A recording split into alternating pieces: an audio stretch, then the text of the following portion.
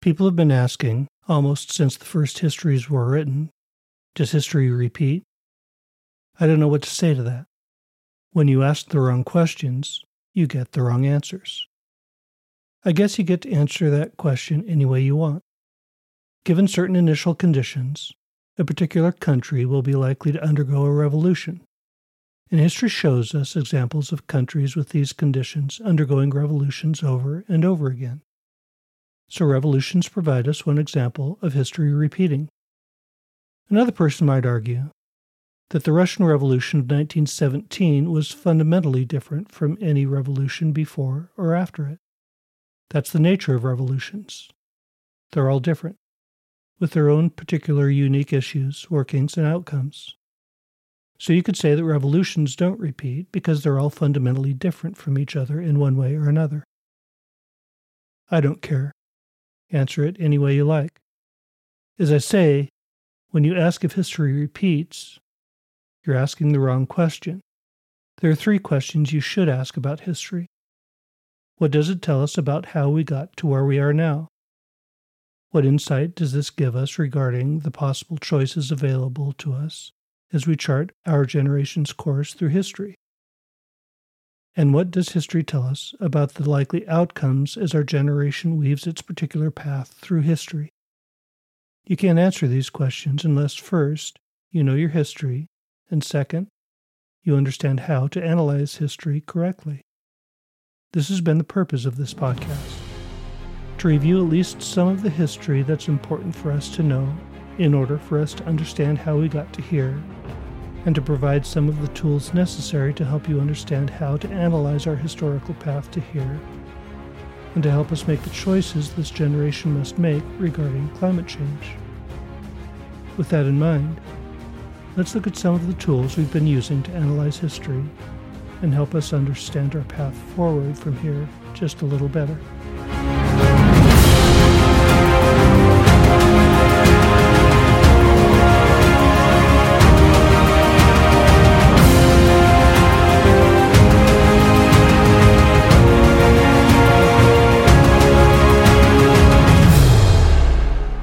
Welcome to Nero's Fiddle, episode 45, How History Works. So today, we're taking a deeper dive into the mechanisms of historical change. If we can understand a bit better what makes history work the way it does, we can understand the factors in play in our own time and have a better understanding of the likely paths history will lead us in the next generation or so. History's a nonlinear system, so you can only understand general trends, nothing specific. And the further you go, the less accurate you can be. Weather's a nonlinear system like history. Yet, as meteorologists have learned more and more about systems, and have gained more specific information about specific inputs into a given weather system, they've become considerably more accurate in their predictions of weather a week away. Even more, they're able to predict weather further and further into the future. Of course, the further out they go, the less accuracy they have. But meteorologists are far better at predicting long-term weather than they were in the 1950s or 60s. Think of the predictions of a hurricane's path were shown when a hurricane approaches the East Coast. A path of the hurricane is shown in what's known as a storm cone. That is, the path of the hurricane over the next couple of days is predicted with relative specificity.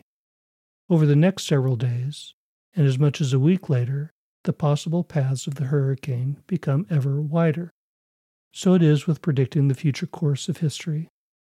Only such predictions are much more fraught with uncertainty, as hurricanes always seem to continue in a generally forward direction. But history is always capable of making sudden turns and about-faces. Because nonlinear systems are impossible for us to predict with specificity, a meteorologist in June can't predict the weather for the first week of September with much accuracy.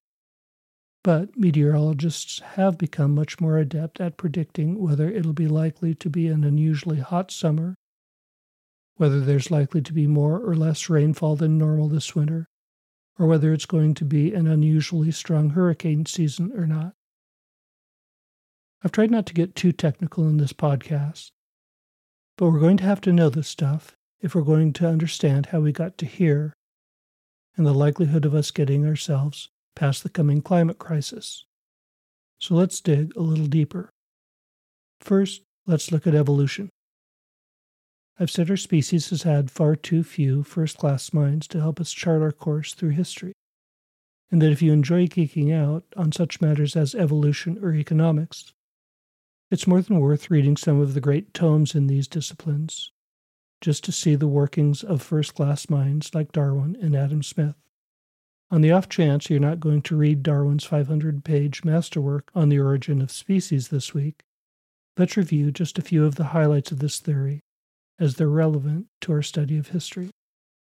Specifically, let's look at Darwin's theory of descent with modification. Actually, Darwin is generally credited as the co-creator of the theory, along with Alfred Russel Wallace. There's lots of interesting information about how they both hit upon the theory at the same time.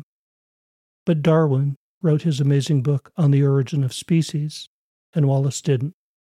So Darwin gets most of the press. At any rate, the first piece of the puzzle that's relevant to us is descent with modification. In biology, this means that from time to time, a member of this or that species will be born with different characteristics. But these modifications are random. Perhaps a finch is born with beautiful yellow tail feathers. But these feathers make the bird more visible to its predators, so they're maladaptive. This bird leaves children with bright tail feathers who are eaten more often. Consequently, they're killed more often than other finches and leave less offspring. This leads us to Darwin's big idea. Perhaps a finch that eats pulp from inside a prickly cactus will be born with a longer, thinner beak, giving that bird a better chance at getting the pulp inside cacti. Or perhaps a finch that eats hard seeds will be born with a thicker beak, allowing that finch to eat harder seeds, conferring a better chance of survival.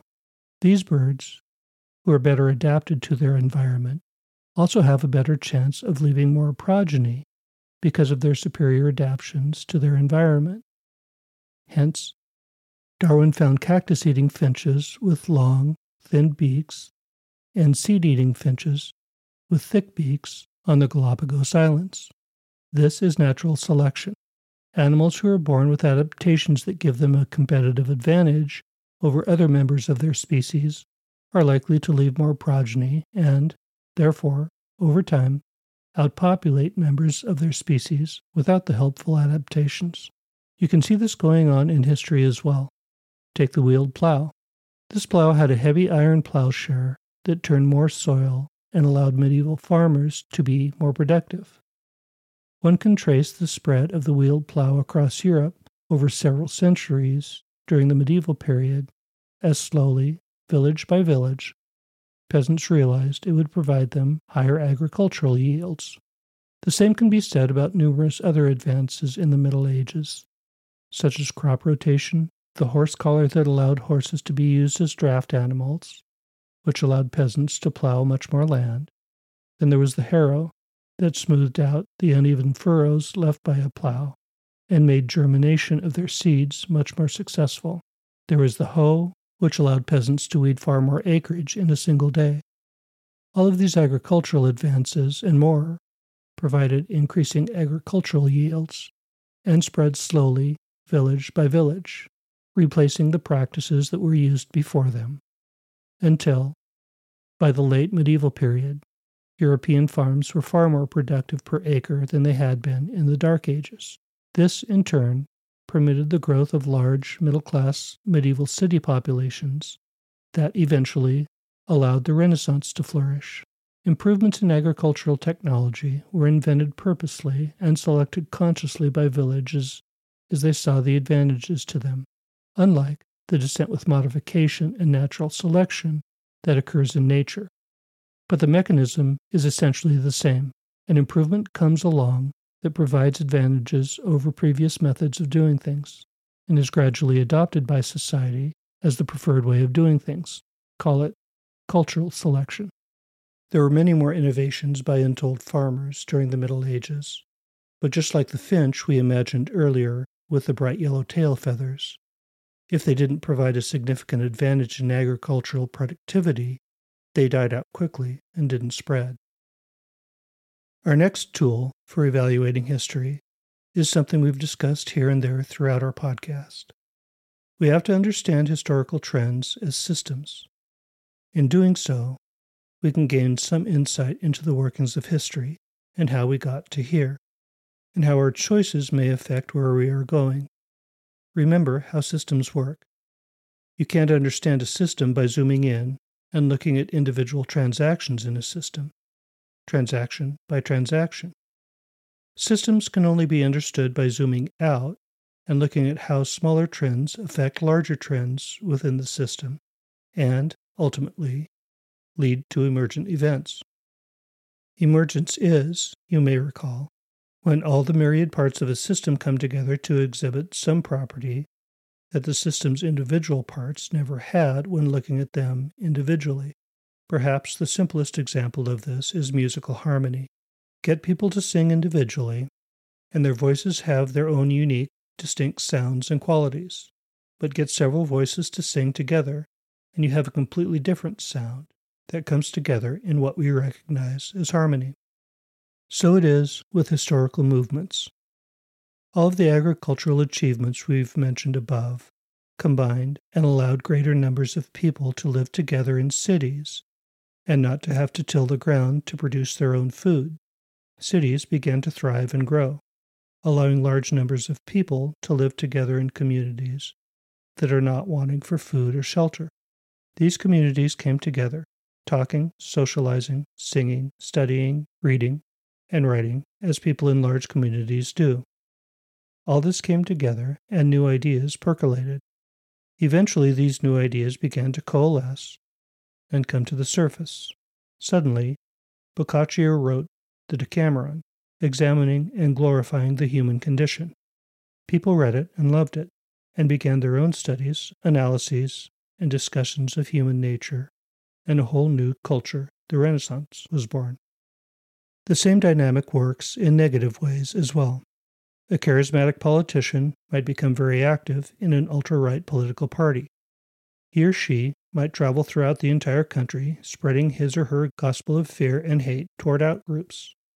His or her charismatic speeches might attract many thousands of audience members throughout the country, sparking literally millions of individual conversations about this message of hatred towards Jews, blacks, immigrants, or other groups the politician identifies as social pariahs. These conversations could then spark a new zeitgeist among the far right, believing in the new politician with such charisma and inciting anger toward the chosen outgroup. The thing about emergence is that when it happens suddenly and typically manifests in an unexpected form.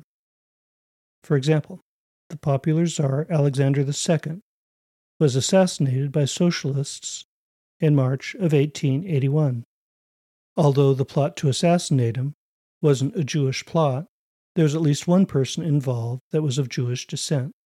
In a highly anti-Semitic era, it may possibly have been foreseen that there would be a local anti-Jewish backlash to that.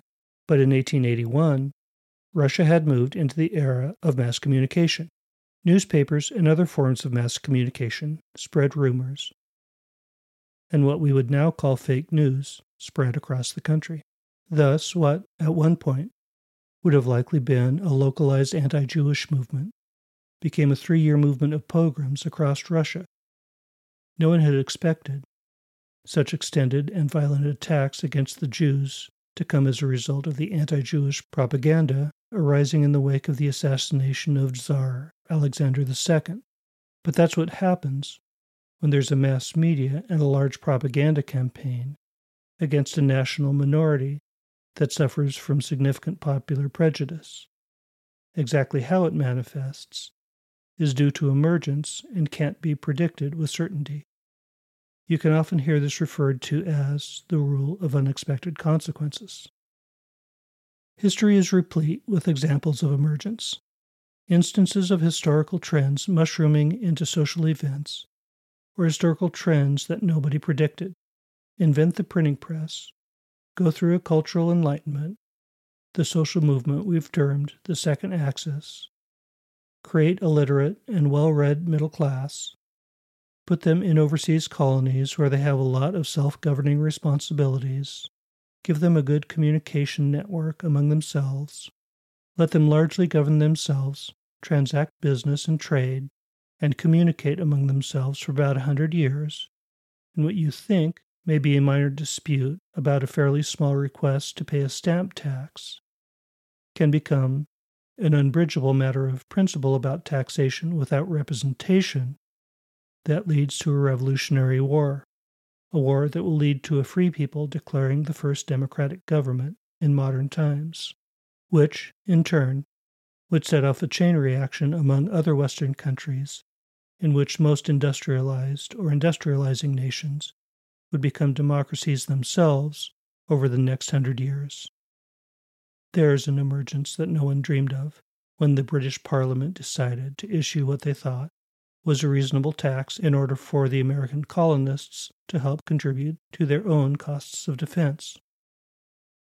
That's a major point about most instances of historical emergence. Most of the time, nobody sees it coming. Or, often, a few people see it coming, such as those few that predicted the Great Recession of 2008, but nobody listens to them. Why?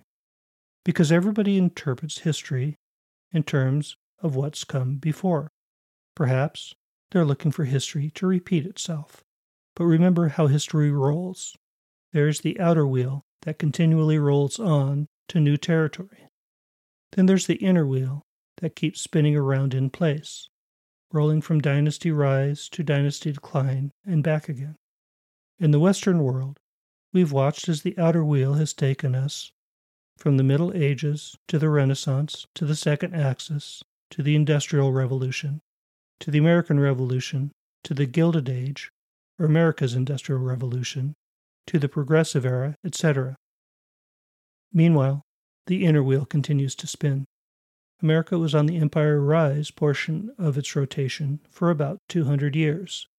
As we saw with China, the amount of time that it takes for the Empire Rise portion of the inner wheel's rotation can vary significantly, but 200 years is a fairly standard amount of time for the upward swing of the inner wheel's rotation.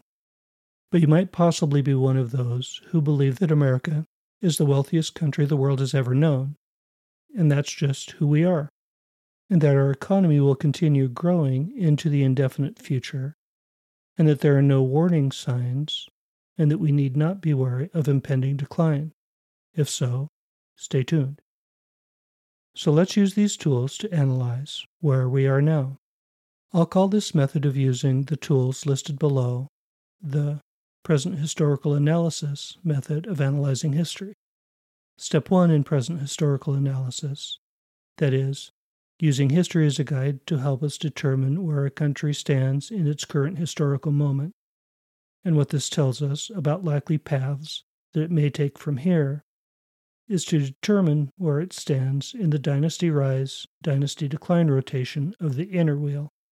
Once we've determined that, it's necessary to assess whether there's an emergence that's looming on the near horizon. It may be a dynasty in decline that's near the bottom of its trajectory and is ready for an emergence that will take the country back on an empire rising track, such as the U.S. after the Revolutionary War. Though I don't think anyone would have identified the colonies in 1775 as an empire in decline, independence did bring us a new nation, and our founding fathers provided a whole new system of government.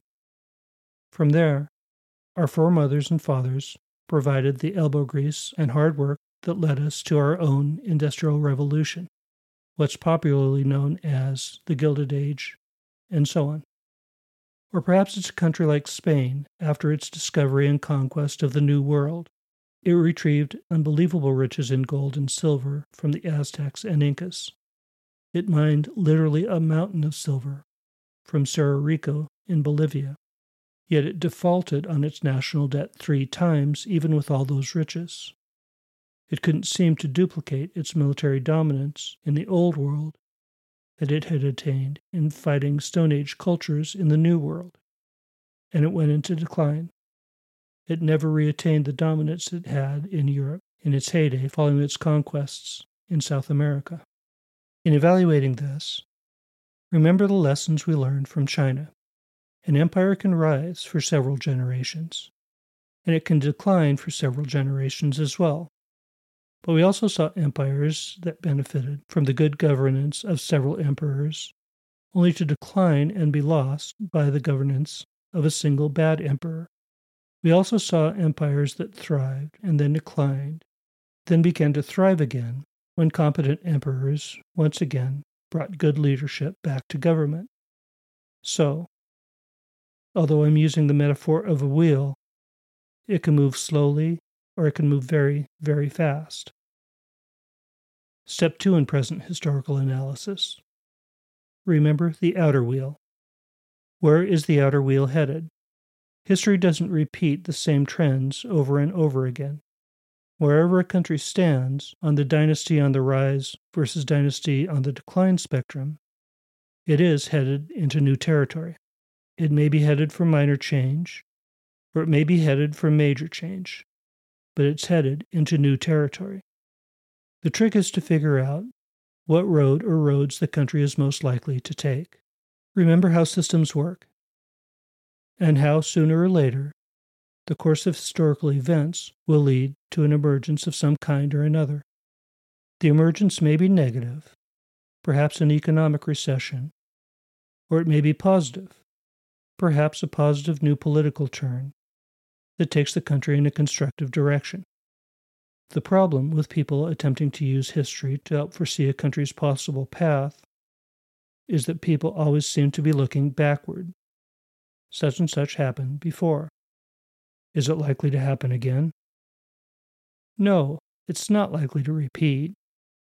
It's likely to go in a new direction, but careful analysis of historical and economic trends can give us clues as to likely paths the country may take. Remember that a social grouping as large as a country is going to follow the rules of a system. Again, I'm not going to get into the weeds and dig into specific things like dynamic systems theory. The basics will do for us. If you set up a system in which the default interaction is to defect, using the terminology of game theory, that is, individual actors within the system act selfishly, taking what benefits them most from every transaction to the detriment of other actors in the system will be headed in a downward trajectory. Ultimately, this will result in some very negative form of emergence. If the system adopts rules of cooperation, on the other hand, that is, if the default for individual actors within the system is to cooperate, acting in such a way as to enhance the overall health and well-being of other actors within the system is likely destined for a very positive form of emergence. All right, so how do we tell where a particular country is headed? How close is the country to some significant episode of emergence that will change the course of a country's future, either positively or negatively? Well, is the country you're analyzing engaged in social turmoil? The more the answer is yes, the closer you are to some emergent episode. Look to the psychology of the factions within the country. Are they angry? Do they espouse primarily philosophies of self-interests over the good of the country as a whole?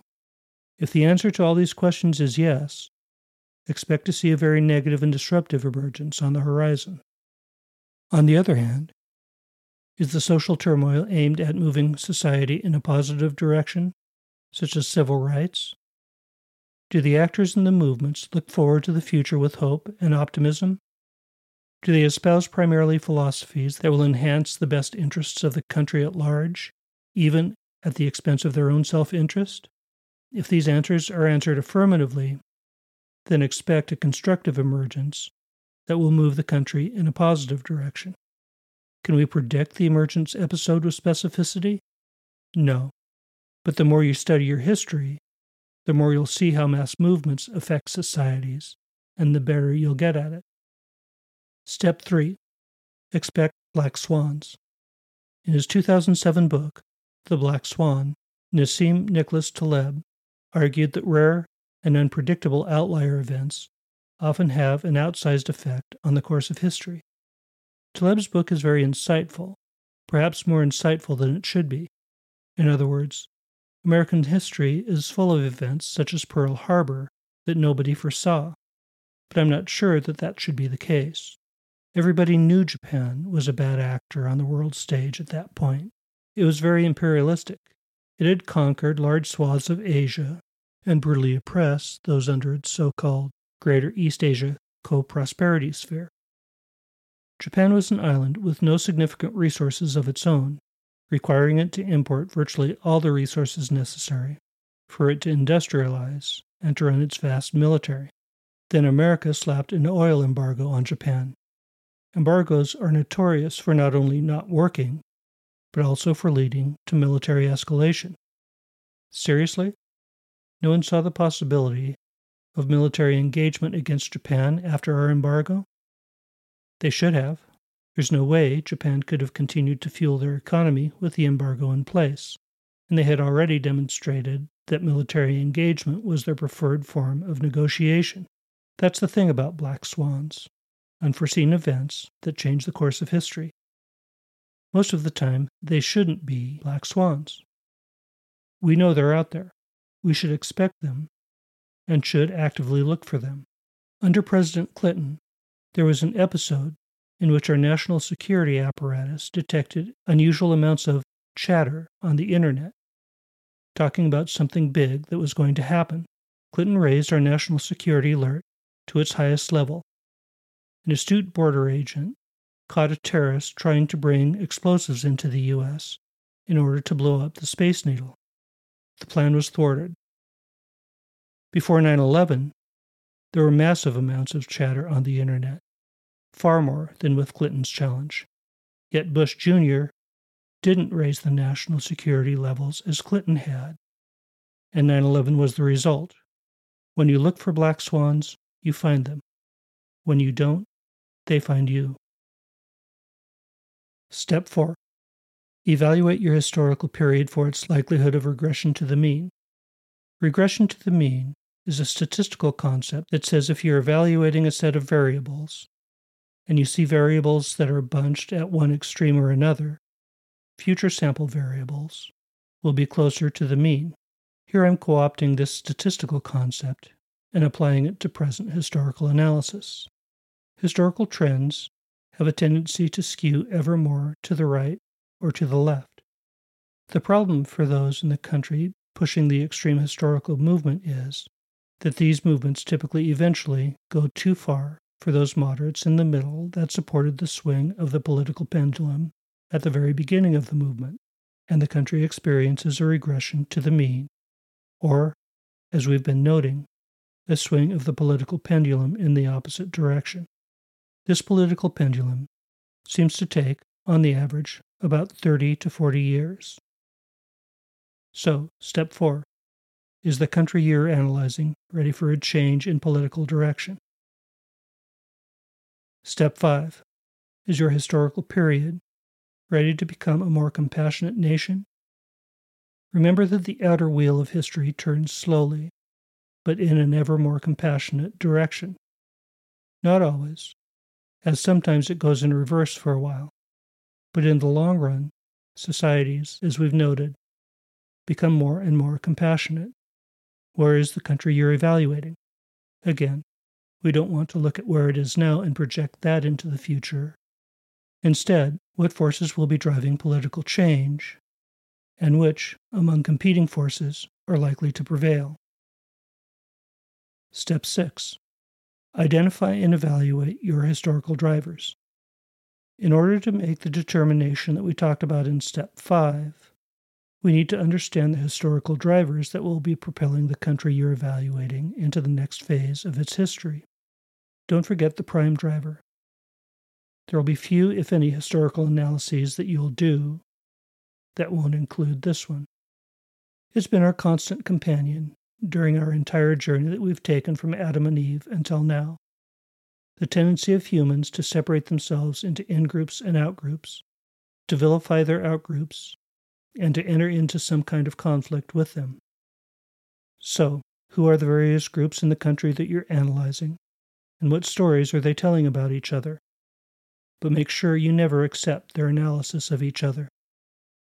You need to see what they're saying in order to analyze them, but you need to understand that the stories they're telling about each other, how bad each other is, are simply stories driven by our primal drive to vilify outgroups.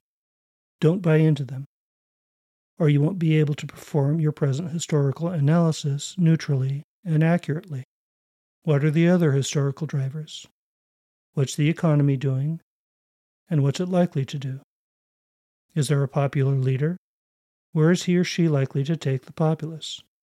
Again, crucially, look at the psychology behind popular movements. People have been conditioned by the media, their leaders, and social media. Have people been conditioned to react emotionally? If so, then expect them to react with a conditioned response to their leader's prompt. This happened, for example, in the 1950s and 60s, during the Cold War. Americans were conditioned to understand that the USSR, or the Russians, as we typically referred to them then, were outgroups, and anything that smacked of communism or socialism was bad. No convincing was necessary. It was just bad. Something like our current Affordable Care Act could never have passed Congress. All that needed to be said that it was socialized medicine, and Americans would have voted it down immediately because of their emotional connection of socialism to communism, and communism to our great enemy, the USSR. Step 7. How will the media serve to spread or inhibit a given social movement? This has been important in evaluating historical movements since Martin Luther first used the printing press to spread his message among the faithful in Germany during the Reformation. Obviously, media has provided ever faster methods of spreading information or misinformation since then. And now, the internet and modern social media can spread social memes at lightning speed. This needs to be evaluated as well when considering where a social movement will go and how it will get there.